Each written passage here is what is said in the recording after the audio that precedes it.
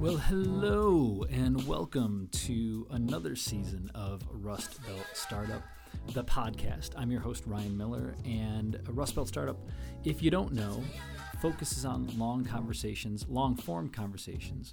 not always long conversations, with entrepreneurs, artists, educators, people that are living unconventional lives in unconventional locations. I am so glad that you're here. I'm so glad that I'm here because I took like a year off of doing this podcast. And it was a sense of, wow, is anybody listening? Does anybody care? Are these conversations worth having? Spoiler alert, they are. So in this first episode, I want to share with you a conversation with Mr. Scott Grates. And Scott's one of those guys that I actually had met. We had been on a panel together several years ago, but I didn't really remember. And multiple people have been coming up to me and be like, "Oh, do you know Scott? You got to know Scott. If you don't know Scott, let me introduce you, Scott." And we had a pre-conversation before the conversation that you're about to hear. That was awesome. And Scott is in the insurance business, but this is not a conversation about insurance or risk management. It's a conversation about how do you figure out where you want to be in life, what kind of life do you want to lead, and how do you set up the dominoes or the building blocks around you over a long period of time that helps you to get there. One of the things that Scott has done that I'm really impressed with is he has created a separate business outside of his insurance business called Insurance Agency Optimization, where he's built a nationwide, robust online community of people that are trying to optimize their own insurance agency. So his superpower is in optimization, and he's leveraged that into building a really great business around helping other people improve their processes. So we talk a lot about the discovery of your superpower and how do you leverage that into building a business or a product or a course or a community. And Scott also has a book that just came out called Essential F Words for Teens, the 117 things that you need to know before graduation. And it's really a love letter to his son, who's graduating high school this year. And it's all of the things that he wish he knew. It's the wisdom of a dad to a son. And we talk about some of those F words, not necessarily the F words you're thinking of, but we talk about those as well. And I'm going to link up the book in the show notes, which you should definitely check out. If you have Kindle, it's on sale as well. And just picked up my copy. Hope you will too. So not going to waste any more time. Please enjoy this conversation with Scott Grates. I will say thanks for coming. This is I haven't done this in a while, and this is kind of weird because we're doing video and stuff like that. So upgrades, but thank you for being here. And let's just start with a little bit of the origin story. So from Mohawk Valley, yeah. But you were down in where? Were you north? Well, college in Rochester. Okay. And then for what? After college, so for journalism. Okay. I was going to be the next great sports reporter. Oh, you're going for sports journalism? Until I found out that was at the time, I'm going to date myself, but that was like a $7 an hour job. To start, and that wasn't cutting it. Yeah. Did you do sports journalism at all? No, I never ended up doing it. Okay. So I'll date myself again. I saw an ad in the newspaper. Okay. Right, the physical print newspaper, to sell furniture at Raymore and Flanagan's, and I remember thinking, well, how hard can that be? And I found out how hard it is. But that was my baptism by fire into sales, and once I got a taste for sales and the money that could be made, that was it. Now, my wife is 2 years younger. She was at St. John Fisher as well, where we went to college. And so I promised I would wait for her as long as she promised we could move somewhere warm. Okay. I wanted to go to Florida. She wanted to stay home. We literally looked at a map and decided on Virginia. Yeah. Meet in the middle. Yeah, meet in the middle. Yeah, meet in the middle. No, that's cool. Yeah. So I want to hit Raymore and Flanagan for a second because to me, you were saying when we were meeting earlier, you're like, once I got a taste of sales, like now I'm in it. That's to me like what hell is like is sales, and I'm not wired. You got to be. Do you feel like it's something that anyone can do, or do you got to be wired for it? It's a great question, and this is something that when we get into what I do with the consulting side of it, it's the $1 million question, right? Can we train someone to be a salesperson, or do we go the route that we've gone, which is we don't sell anything? Right. And there's a great book by Daniel Pink. It's called To Sell Is Human. Okay. And basically he says we sell all day long. Great restaurant, great Netflix series, great guy Ryan you got to meet, right? But we don't call it sales. And so now, whether it's furniture or real estate, banking, insurance, I've done it all. It's just, hey, let's just have a conversation, figure out what's important to you. If I have a solution, I'll offer it. If you say yes, great. If you say no, no big deal. Is that sales? Maybe, maybe not, right? But ultimately, can anyone do that? Sure. And then it's just at what level you're going to take it to. It's sales, but when you're in a position where where there's pressure to make that sale, right? I feel like it's a different ball of wax. When you're doing, and I don't want to spend a ton of time on furniture, but like furniture is something everybody gets, right? Because we've all bought furniture and we've all had probably a mixed bag experience buying furniture.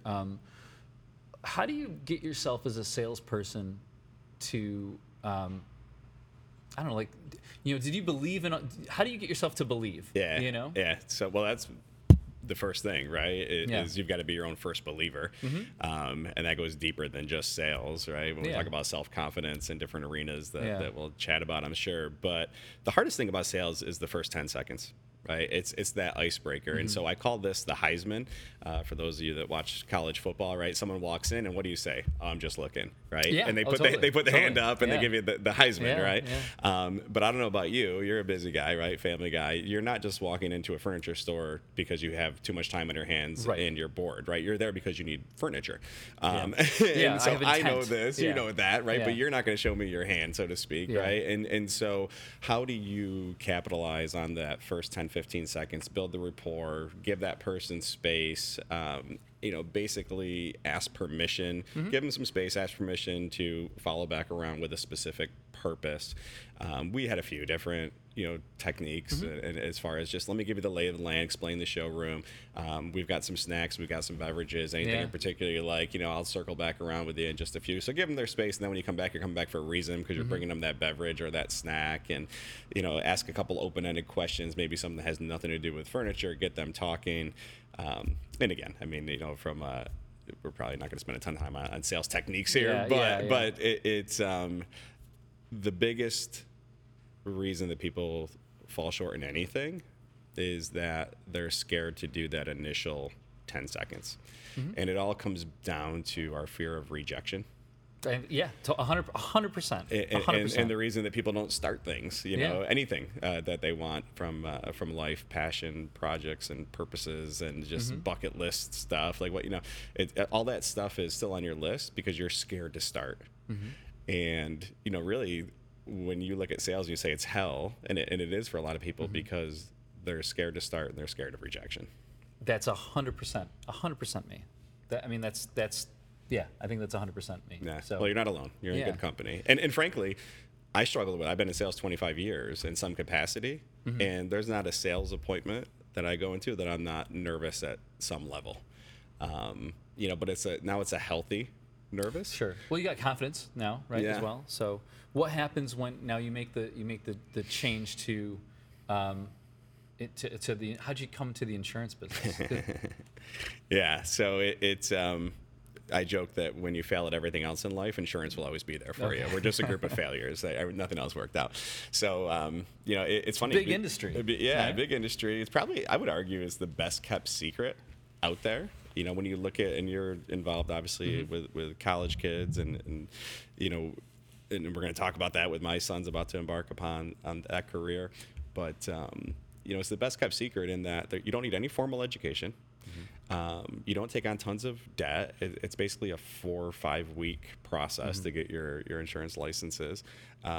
Everybody needs it, right? So it's a natural conversation, and the upside potential is strong, huge. 6 figures, if not millions. If you want to move into agency ownership, financial services, things like that, and you can start at 18. So I think it's an amazing opportunity.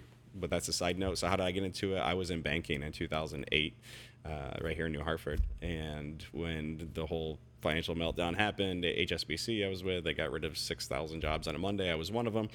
And I was just sick of the month-to-month grind, honestly. The worst thing about sales is February 28th, you're a hero, right? Ring the bell, you hit your goals, get your check, and then March 1st, you're a piece of crap, and it starts all over. And so what I liked about insurance is it's residual. And what I've learned, and this feeds well into what you're doing, is I never wanted a job that required me to trade my time for money. I never wanted to do something with my career from that point on where it required me to be there to get paid. And that's really when I dove into this whole idea of leverage, passive income. Right now, presumably, someone just paid their insurance bill and I got paid. Someone's on my website for our consulting company and they're watching one of my videos and, for training, and I got paid. Someone's on Amazon and bought a book and I got paid. And I'm getting paid multiple ways while having an awesome conversation with you today, So I know, and you're like, what time works for you? I was like, you're like, 8 o'clock. I was like, no, 9 o'clock. And to have the ability literally just be like, either of those work for me, like, that's very aspirational. Not every day is like that. No, but, I totally get it. But that's that I think is the goal, especially as I was talking with, I work with a lot of folks that are millennials, Gen Z. The currency isn't money anymore. The currency is time. And I subscribe to that now. And so it's trying to think about how do we decouple ourselves from space and time with income. And you seem to have figured that out.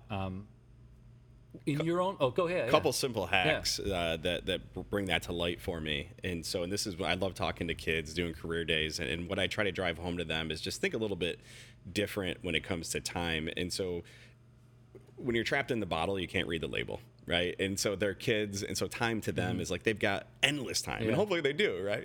So they're not thinking about it. And so when you ask them, hey, who here wants to make money? And they're all like, yeah, we want to make money. Everyone raises their hand, this and that. And I chased money, right, for the first 10, 12 years of my career. And I found money and realized, holy cow, I was chasing the wrong thing. And then it occurred to me that right now, somewhere in the world, there's an 80-year-old man worth $10 million plus on his deathbed, literally, days to live, and would trade every penny he has to go back to his senior year of high school. Every penny, without even thinking about it, right? And so you can always make money, but you can't make time. And so it was just this idea of trading time and money that, and picturing myself as that 80-year-old with $10 million and saying, hey, you don't want to be the richest guy in the graveyard, right? So what is this for? Because everything you do comes at the expense of something else. And so just being aware, of what you're trading your time for. When did you come to that realization? Recently. Oh, really? It's it really, probably within the last 5 years. I'm 45 now, and age never really bothered me until I got to 40. And maybe that's because I do life insurance, and I realized that statistically speaking, I'm kind of on the back nine now, right? So it's like, now what? I'm okay financially. I've got a great family. Like, things are good, but what's the bigger picture here? And I started looking at legacy and how much time I had left, and that's really the last 5 years is when it sunk in. So one of the reasons I wanted to spend some time with you, amongst other things, you're one of these people that keep coming up in my circles, like, oh, you got to meet Scott. You got to meet Scott and talk to him about his business and just his philosophy. You also made a shift from, I shouldn't say a shift. Did the idea of taking,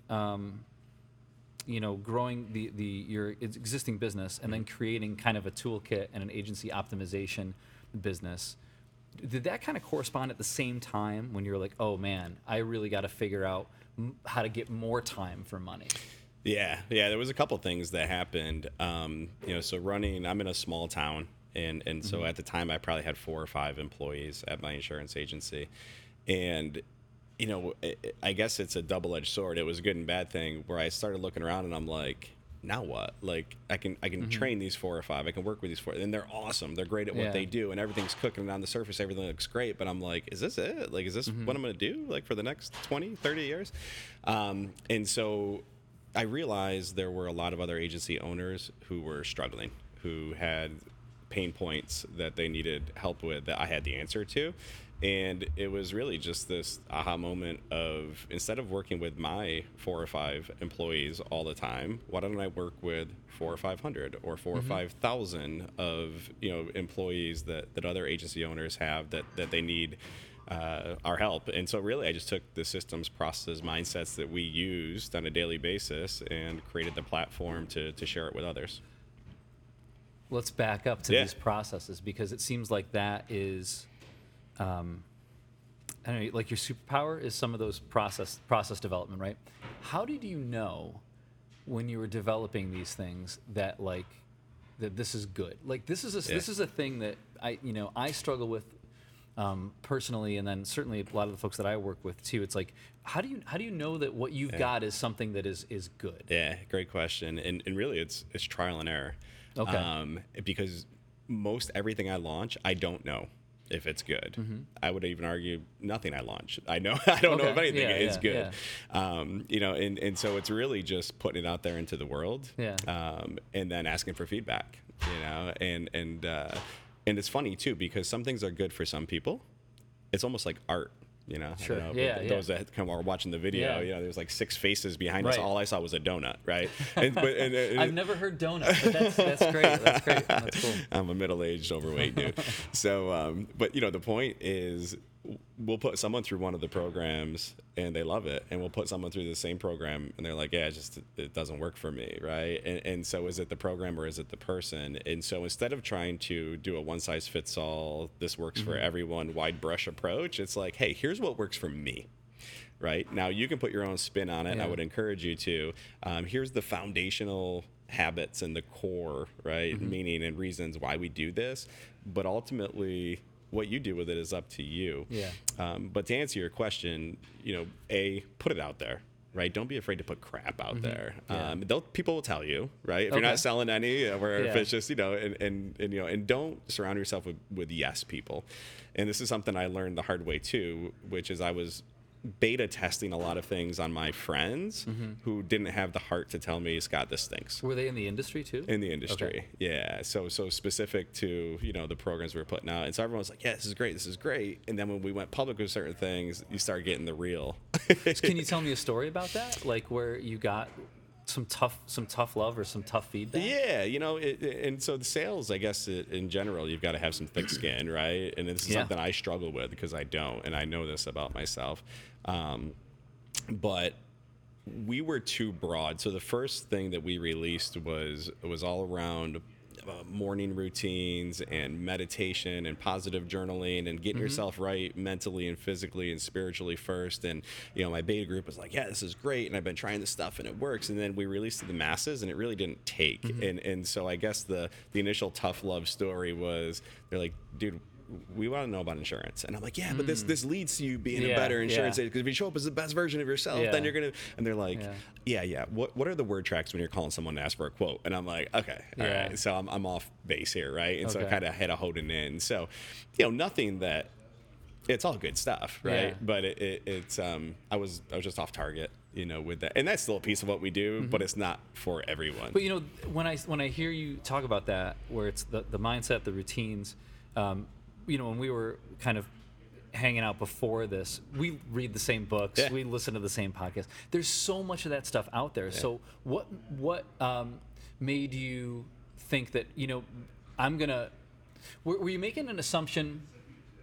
Sorry, these are long ass questions, man. But when I think, one of the things that I struggle with too is that I assume that my clients all read, think, and consume the same stuff that I do, and so I feel like I can't use these tools because they're already gonna know that. Yeah. How do you get over that hump, or are you just like, listen, they're not. My job is to be a curator. Yeah.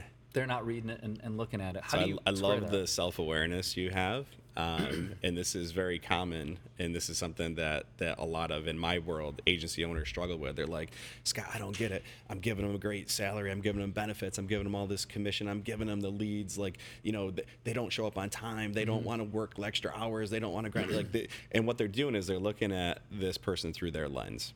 I, me, right? And I say this with all love. It's not about you. Yeah. It's about them.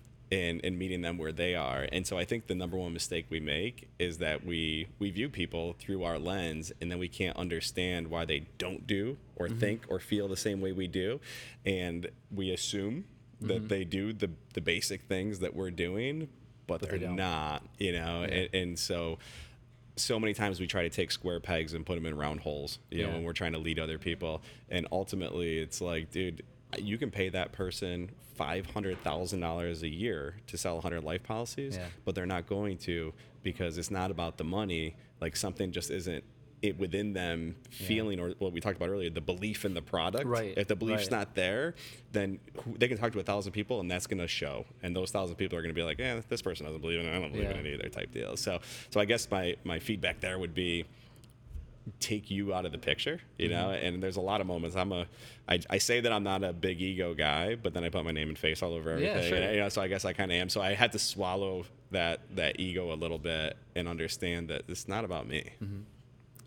Would you consider yourself you do a lot of content, you know, you do daily huddles, you're doing live Zooms with your community, and I want to dig really into the community part of it, but I guess maybe I'm putting the cart before the horse, but I'm going to anyway, which is, do you consider yourself a creator or a curator?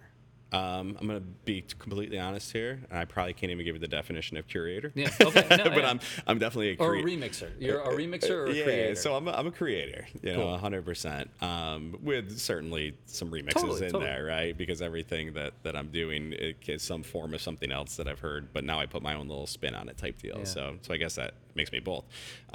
But I'm a grinder is the answer that you're probably looking for, which is, you know, my whole deal is every single day I wake up and I create content, and most of it's shit, right? But it's conditioning me to believe that this is who you are. You are a writer. You are a content creator. You are a thought leader, because you get up and you do it every single day, especially on the days you don't want to do it. And when I look back on some of the stuff now, I'm like, dude, what were you thinking? Right? What did you do? You must have been hungover that morning, right? When you wrote that, you mailed it in. But then some of the stuff is like, you know, I like that. And so when I say I'm a grinder, it's been years, probably better part of a decade now, where every day I get up and I create something. But then the next piece is I have the courage to share it, right? When do you do that? Is that the first? Because you're also running an insurance agency. Yep.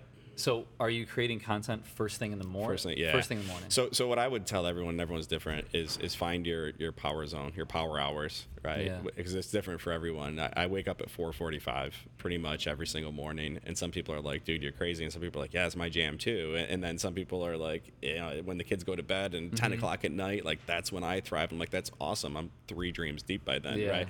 And it's different strokes for different folks, and there's no right or wrong way. Just figure out what works for you. And it's the whole idea of getting more done by doing less, but just doing the right things. And this goes back to this whole fascination with time again. You know, I say, how does Richard Branson have 24 hours today? And he's got his hands in some capacity in 398 different businesses, and I'm struggling to figure out 3. You know, and it's just he's only doing the most essential. You know, and he's delegating everything else, and we're kind of getting off there. But this is good. But it's content every single day, and then choosing which content to put out there. And when you ask, how do you know what works? Almost everything I do is for free initially, right? And so I'm always getting stuff out. And I know I say don't chase likes, right, on social, but I do, right? Not so much for validation, but just for, you know, what's resonating with people. You know, why does someone read this and scroll past, and why does someone read it and click like or love? And so it's really, that's my feedback as to which content they're digging and they want me to go deeper into.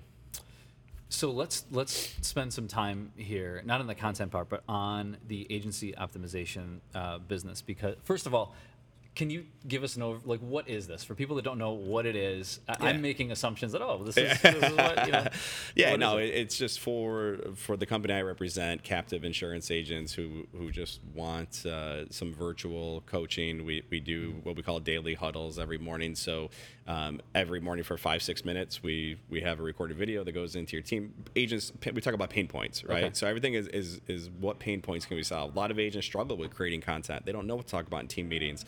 And so we deliver a 5-6 minute video that's kind of a thought of the day or a system or a process or a challenge. It always has a call to action, like, hey, take action, try this, you know, today.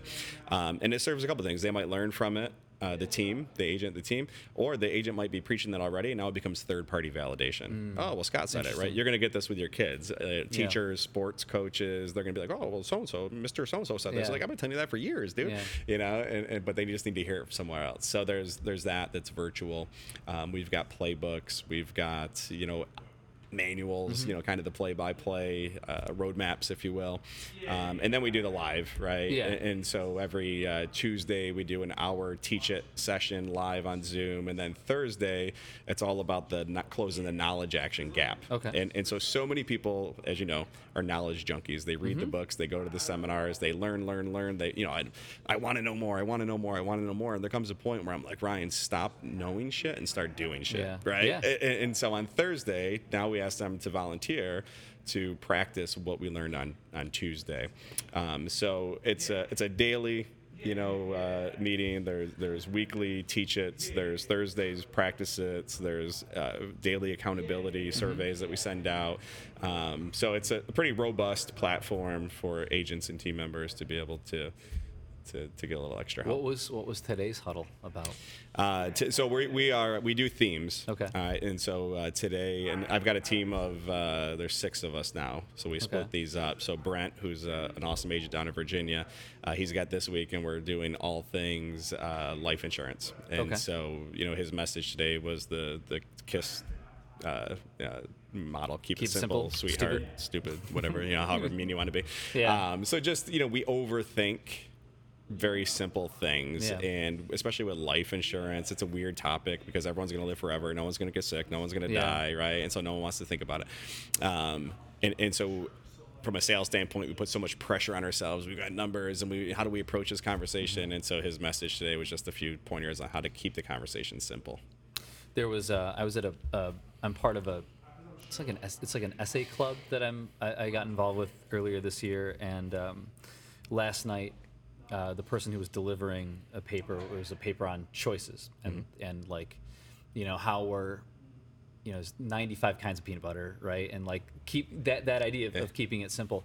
And the essayist delivers the essay, and then everyone kind of has a reaction. Like, what did it make you think of? And it's a conversation, and we kind of go through a lot of the dialogue. And this one gentleman, I thought had a really interesting insight that was, he was saying, when you've got all these choices, a lot of times they're not important. He goes, in your life, there's probably a dozen choices that are really important. Yeah. So how do you get your mind around that? And I was thinking about, is there like an equation where it's like, is the importance of a decision, disproportionate to the amount of choices, right? Like if there's 50 choices, the decision I'm making is probably not that important. But there's only 2 choices, might be kind of important. It was an interesting way to think about it. I love that topic, and there's so many different ways we can go with this. But a couple of things I'll tell you. So in sales, there's what we call decision fatigue, and so when we give a prospective buyer or prospect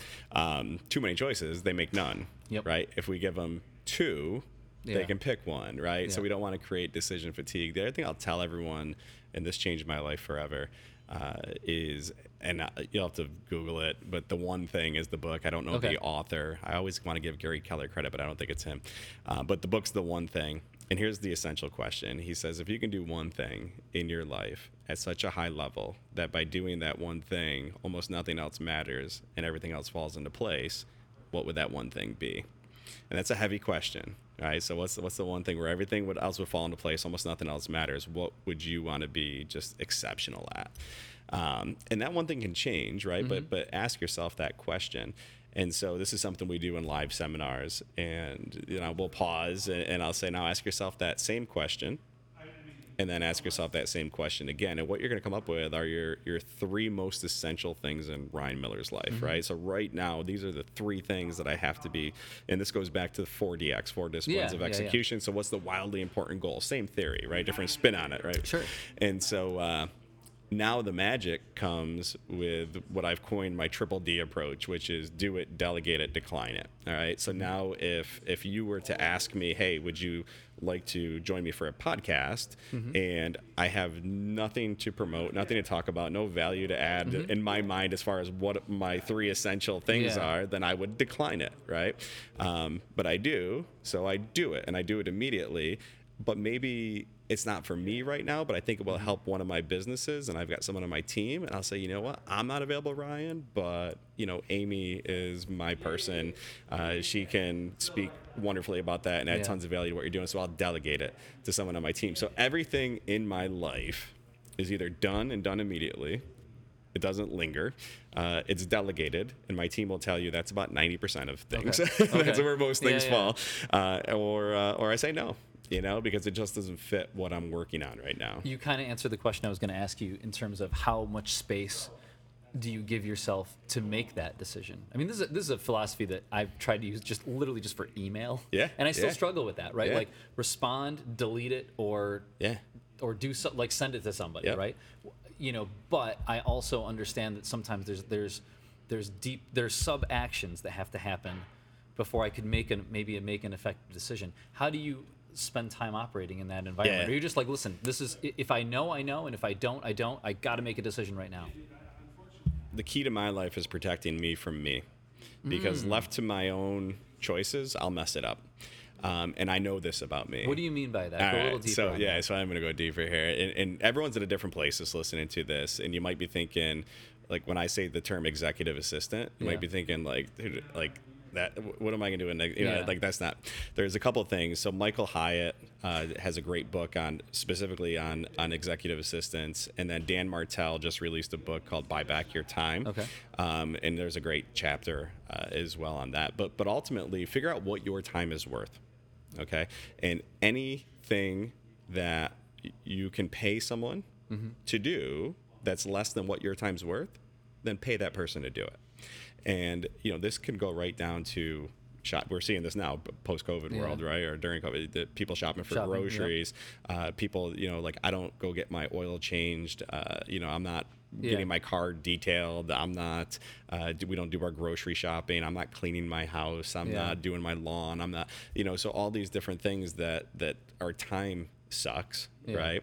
And you mentioned email. I'm the weirdo that has no emails. No, that's great. That's great. I aspire to that. Yeah, but it's not because of me. It's because I have an executive assistant. We have a standing meeting, 9:30. Obviously, a little bit different this morning, but we'll adjust it. But we have a standing meeting, 15 minutes. Everything I try to do is less than 15 minutes, where we meet, and she tells me if there's anything in my email I need to know about, or she needs direction on, or she can delete, or she can handle.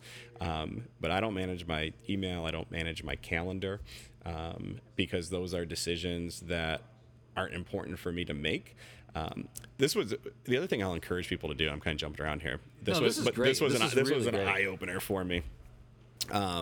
It wasn't last summer. It was the summer before. I was burned out, and I've got a whole thing on burnout too. Burnout is not overworking. It's doing too much of the things that don't motivate you, that you're not passionate about, that don't light you up, right? And because I can work 14 hours a day on something that lights me up. Burnout comes from when you're doing too much of the wrong things. And that's where I was. And I said, you know what? I'm going to take 3 weeks. No phone, no social media, no email. I told my team at the agency, I'm like, if it burns down, call the fire department. I'll figure it out in 3 weeks. Like, no one talk to me, right, for 3 weeks. But I couldn't go that far, right? I aspired to do that. And so with my executive assistant, I said, hey, I need 5 minutes a day. So we did these 5-minute meetings. I said, just let me know in 5 minutes or less, anything that does need my attention or anything that came up. And it was the biggest aha moment of my life when I realized how little I was needed. It was humbling, right? Frankly, because there were plenty of days where my EA would text me and be like, there's really nothing for us to talk about. Enjoy your day. That's awesome. And I'm like, we think that everything needs us. We think that, well, if I send it over to Jay, he won't do it the way I will. Who cares? As long as he's like 70, 80% close to doing it right, then that's still way better use of my time. Yeah. How do you, in that situation, I aspire and subscribe to that. Like if you can delegate that out and figure out the economics around it. The problem with that a lot of people experience, myself included, is when do you start to do that? Because there's a lag, right? You got to fill that hole with income. Yeah. Right. Yeah. So where did you start and be like, all right, did you wait to have the income first, or were you like, I'm just gonna do it, I'm gonna figure out the income? That's a great observation. I'm glad you brought that up, because that's a big hole in what I just shared that people don't realize. I totally want to do that too. Because the first thing people think of when they hear that is, all right, if someone's doing my shopping, they're doing my lawn, they're doing my housework, they're doing my email, then Scott's just like laying in a hammock and drinking Mai Tais all day, which some days, but not many, right? And so the idea is you need to now fill that time with what you are. A superpower. Yeah. Yes. Yeah. And so, ultimately, if I were working with you one-on-one, I would say, what's your thing? What's your jam? What are you passionate about? What can you ultimately, what's your unique ability that you can take into the world and monetize? Where if you had an extra 4 hours a day, you could hone in on just that and ultimately make money. And so when we talk about creating content and filming training videos and writing these manuals and, just learning, right? Just taking time for me to learn from others and be coached. I fill those voids of time with things that are income producing activities. But when? Oh, okay. I guess that to me is the paralysis part, right? Because I think I intrinsically know this. Like, this makes logical sense to me. I'm a creature of logic. Yeah. But when? Like, and it was baby steps. You're like, you know what? I'm going to offload groceries, and I'm going to try to see if I can fill that hour with billables, and I'm going to offload whatever. Yeah. So I think the first thing is you have to figure out what is your thing that you're going to do with the time.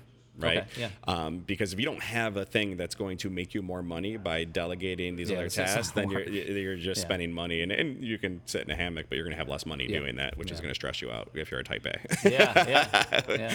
But so I guess step one would be, all right, do you have that thing? That idea, that vision for something that I can monetize, something I've kind of dipped my toe in the water, but I haven't gone all in. Like, can I now go all in or close to it if I have an extra 3-4 hours a day? So that's step one. Step two is just jump and figure it out on the way down. And that's the problem that a lot of people have. And this is where tribes become huge, because if you and I are cut from the same cloth and we're going to create this accountability partnership, okay, and you're going to give me your goal for the month of March, I'm going to hold you to it, right? And I'm going to push you, because we say all the time, like, oh, I'm my own worst critic, or I'm hard on myself, or I'm, no, you're not. You're easy on yourself, right? Because the best example is the gym, right? If you get up at 5 in the morning and it's cold and it's like, I'll work out later, I'll eat better, I'll do, But if Ryan's going to meet me at the gym at 5 a.m., right, now I'm going to show up because you're going to be there. Yeah. So get an accountability partner, right, or a coach, or but all this stuff is jump, figured out on the way down before you feel ready. If you wait to be 100% ready to do anything, you're never going to do anything. I want to move this to the concept of, building your online communities, because that's a thing that you've done a great job at. And I guess the question that I have is, you've got a chicken and egg problem when you're starting to build a community, right? Like, when you're like, hey, join our community. But who's the first person that joins that community, and how did you decide that this is I'm going to build an online community, and how did you get those first people into it? Yeah. Where they stuck with it? I love this because it goes hand in hand with the last question you asked. So it's the whole field of dreams, right? Yeah. If you build it, they will come. Not necessarily, right? No, I'm with you. So I think you have to get a little bit of traction before you go. Whatever your main primary hustle is, right? You kind of gotta start with the side hustle first, before you just kind of jump over. But to answer your question, I can only speak from my own experience. I'm not saying this is the right way to do it, but everything in the beginning was free, right? And so when we look at what's the value equation, so let's go to math, right? So if our numerator is and then up, and then our line, and then our denominator below that, the denominator is the cost. The numerator is what they're receiving for that price. So how much can you put into the numerator so that the denominator almost becomes who cares, right? Because I'm getting so much value for this that it makes sense. So if the cost is 0, then there's a ton of value, right? And so whoever your group is, so if you're looking for, hey, young entrepreneurs who want to get started but they don't know how, right? We can identify these people.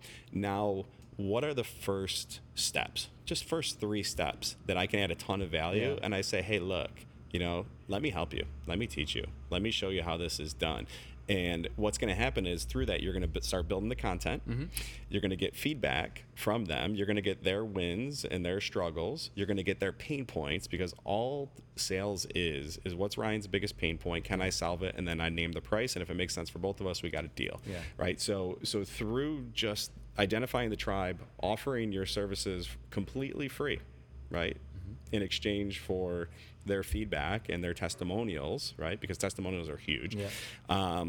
That's how this thing started. It was just, hey, let's start like a little group that I can help. I can show you the same way. And then good news travels fast, And so when these people are getting wins and they're getting these testimonials and they're liking certain content, but not seeing, then you can adjust on the fly, and all of a sudden, it compounds over time. Let's talk about the compounding briefly, because everyone's worried about, a lot of clients that I work with, oh my God, what if this doesn't work? What if this doesn't work? Well, what if it works? And you've been experiencing that growth where, you're working with hundreds of people.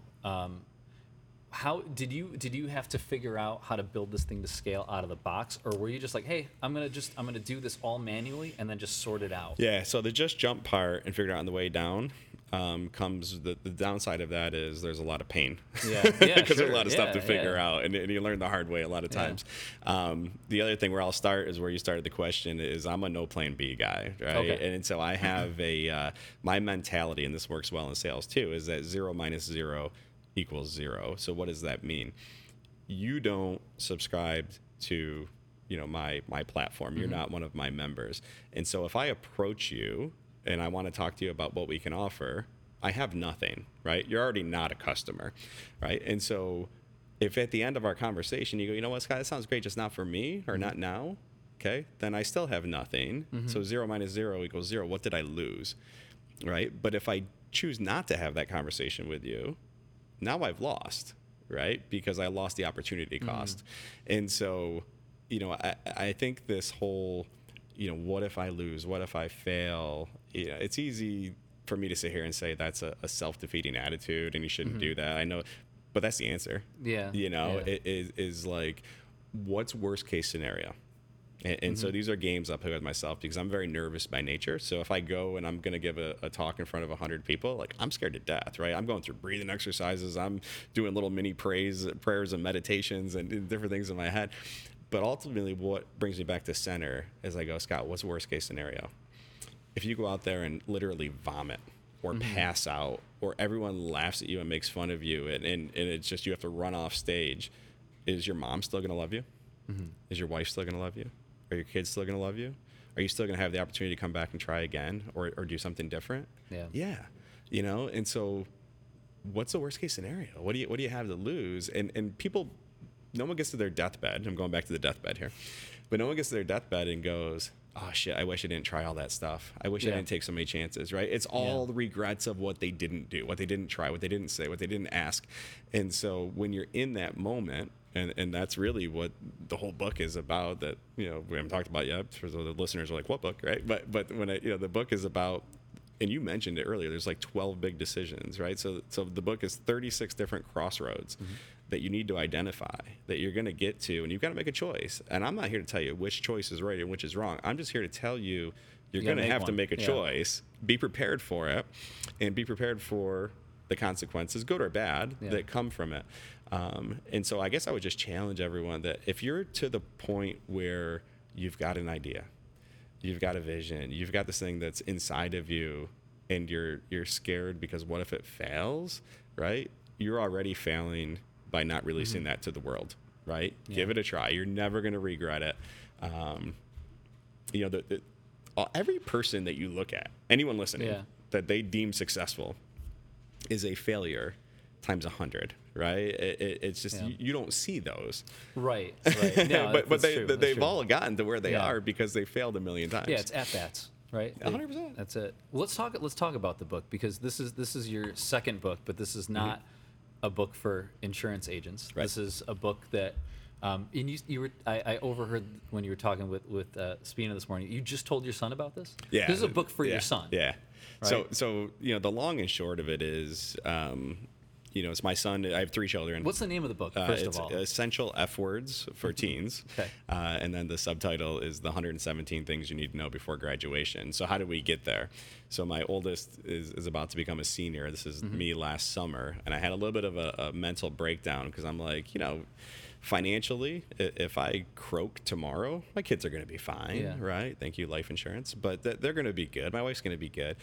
But there's a whole lot of things up here in my brain that they lose and they don't have access to once I'm gone. And it started kind of freaking me out. I'm like, here's my oldest son going out into the real world, so to speak, and I don't know if he knows half the crap that I want him to know, And so I started just writing this, for lack of a better term, love letter, to my son. And then it turned into like bullet points of all the things that you really need to know. And then I expanded upon that. And when all was said and done, I had like, almost 300 pages of notes. Oh, this wow. is part of the morning content, that I was doing.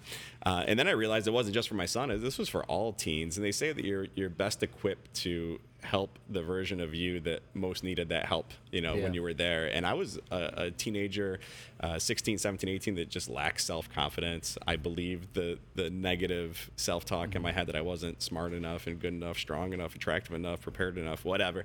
And I struggled, to work through a lot of that stuff. And so, ultimately I put it all, I realized some themes, there were a lot of F words, and not the F word. Obviously, it's just failure is the first section.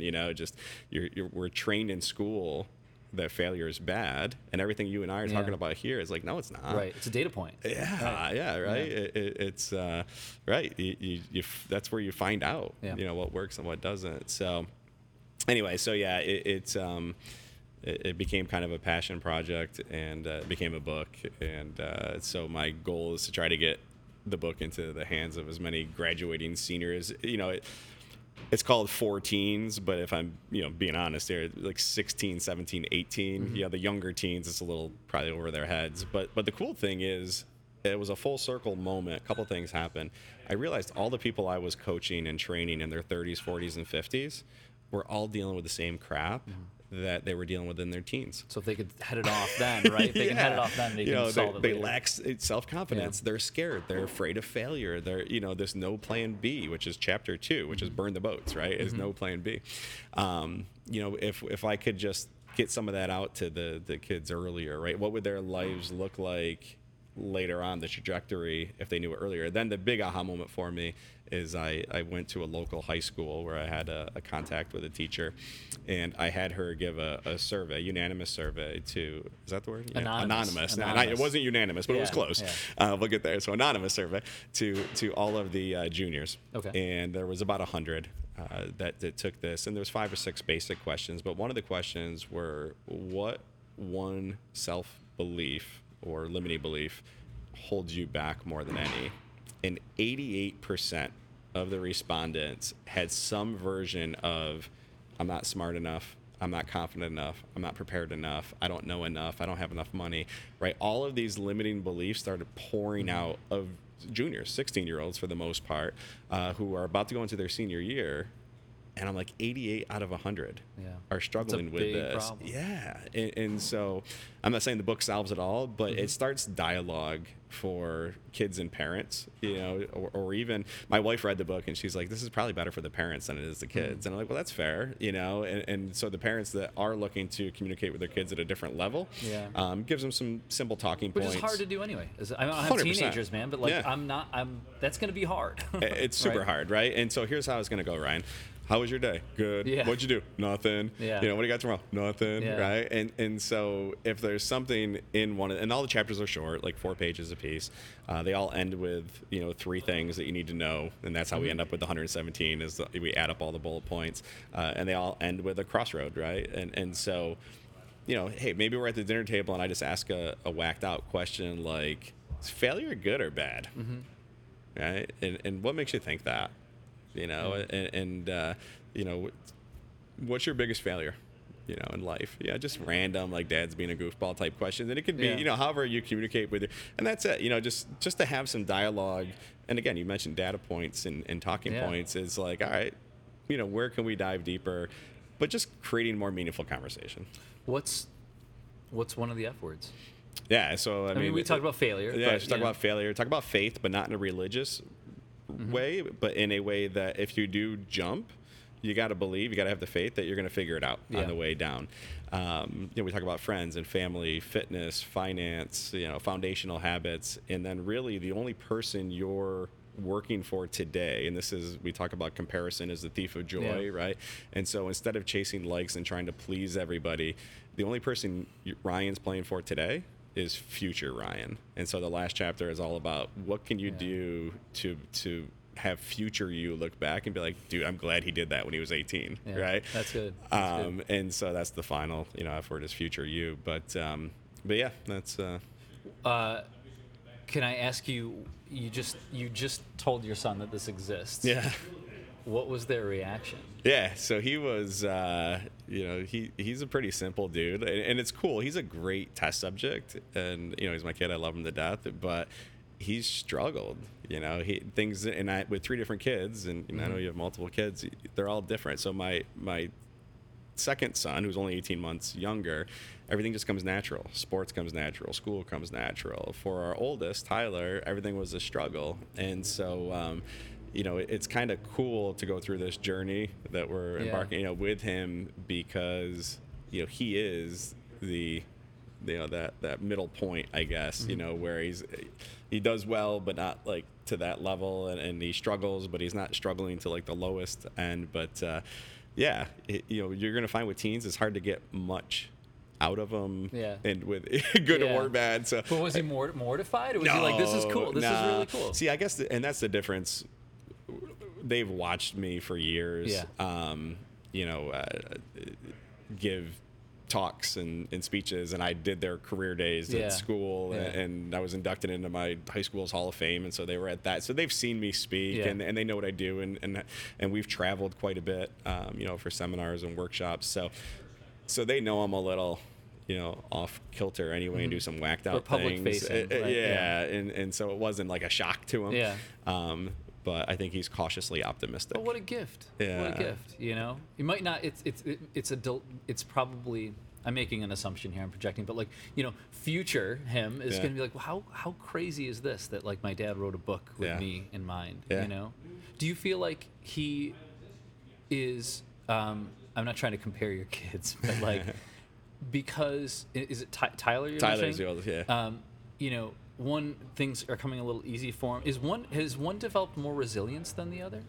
That's a great question. I think they all struggle with it, and I don't want to dive too deep here because but and I don't want to blame, but they're COVID kids. Yeah. Ty's group, and if you look at it, when we get into the education part here, the timeline of his life was normal schooling. When I say normal, like old school, like you and I, normal schooling. Then they went to Common Core, and everything switched. And then for like 3 or 4 years, early in elementary school or mid elementary school, they switched to Common Core. And they're like, this isn't working. So then they switched back to normal school.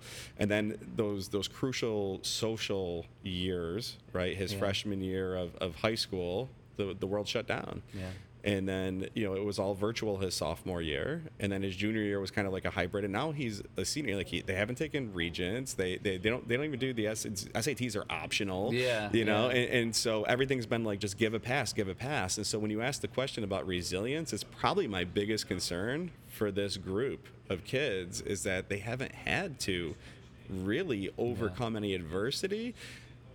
And I say that cautiously because, well, hell yeah, there's been a ton of adversity, right? I mean, they've gone through crap that we never dreamt of. Well, there's adversity and there's trauma.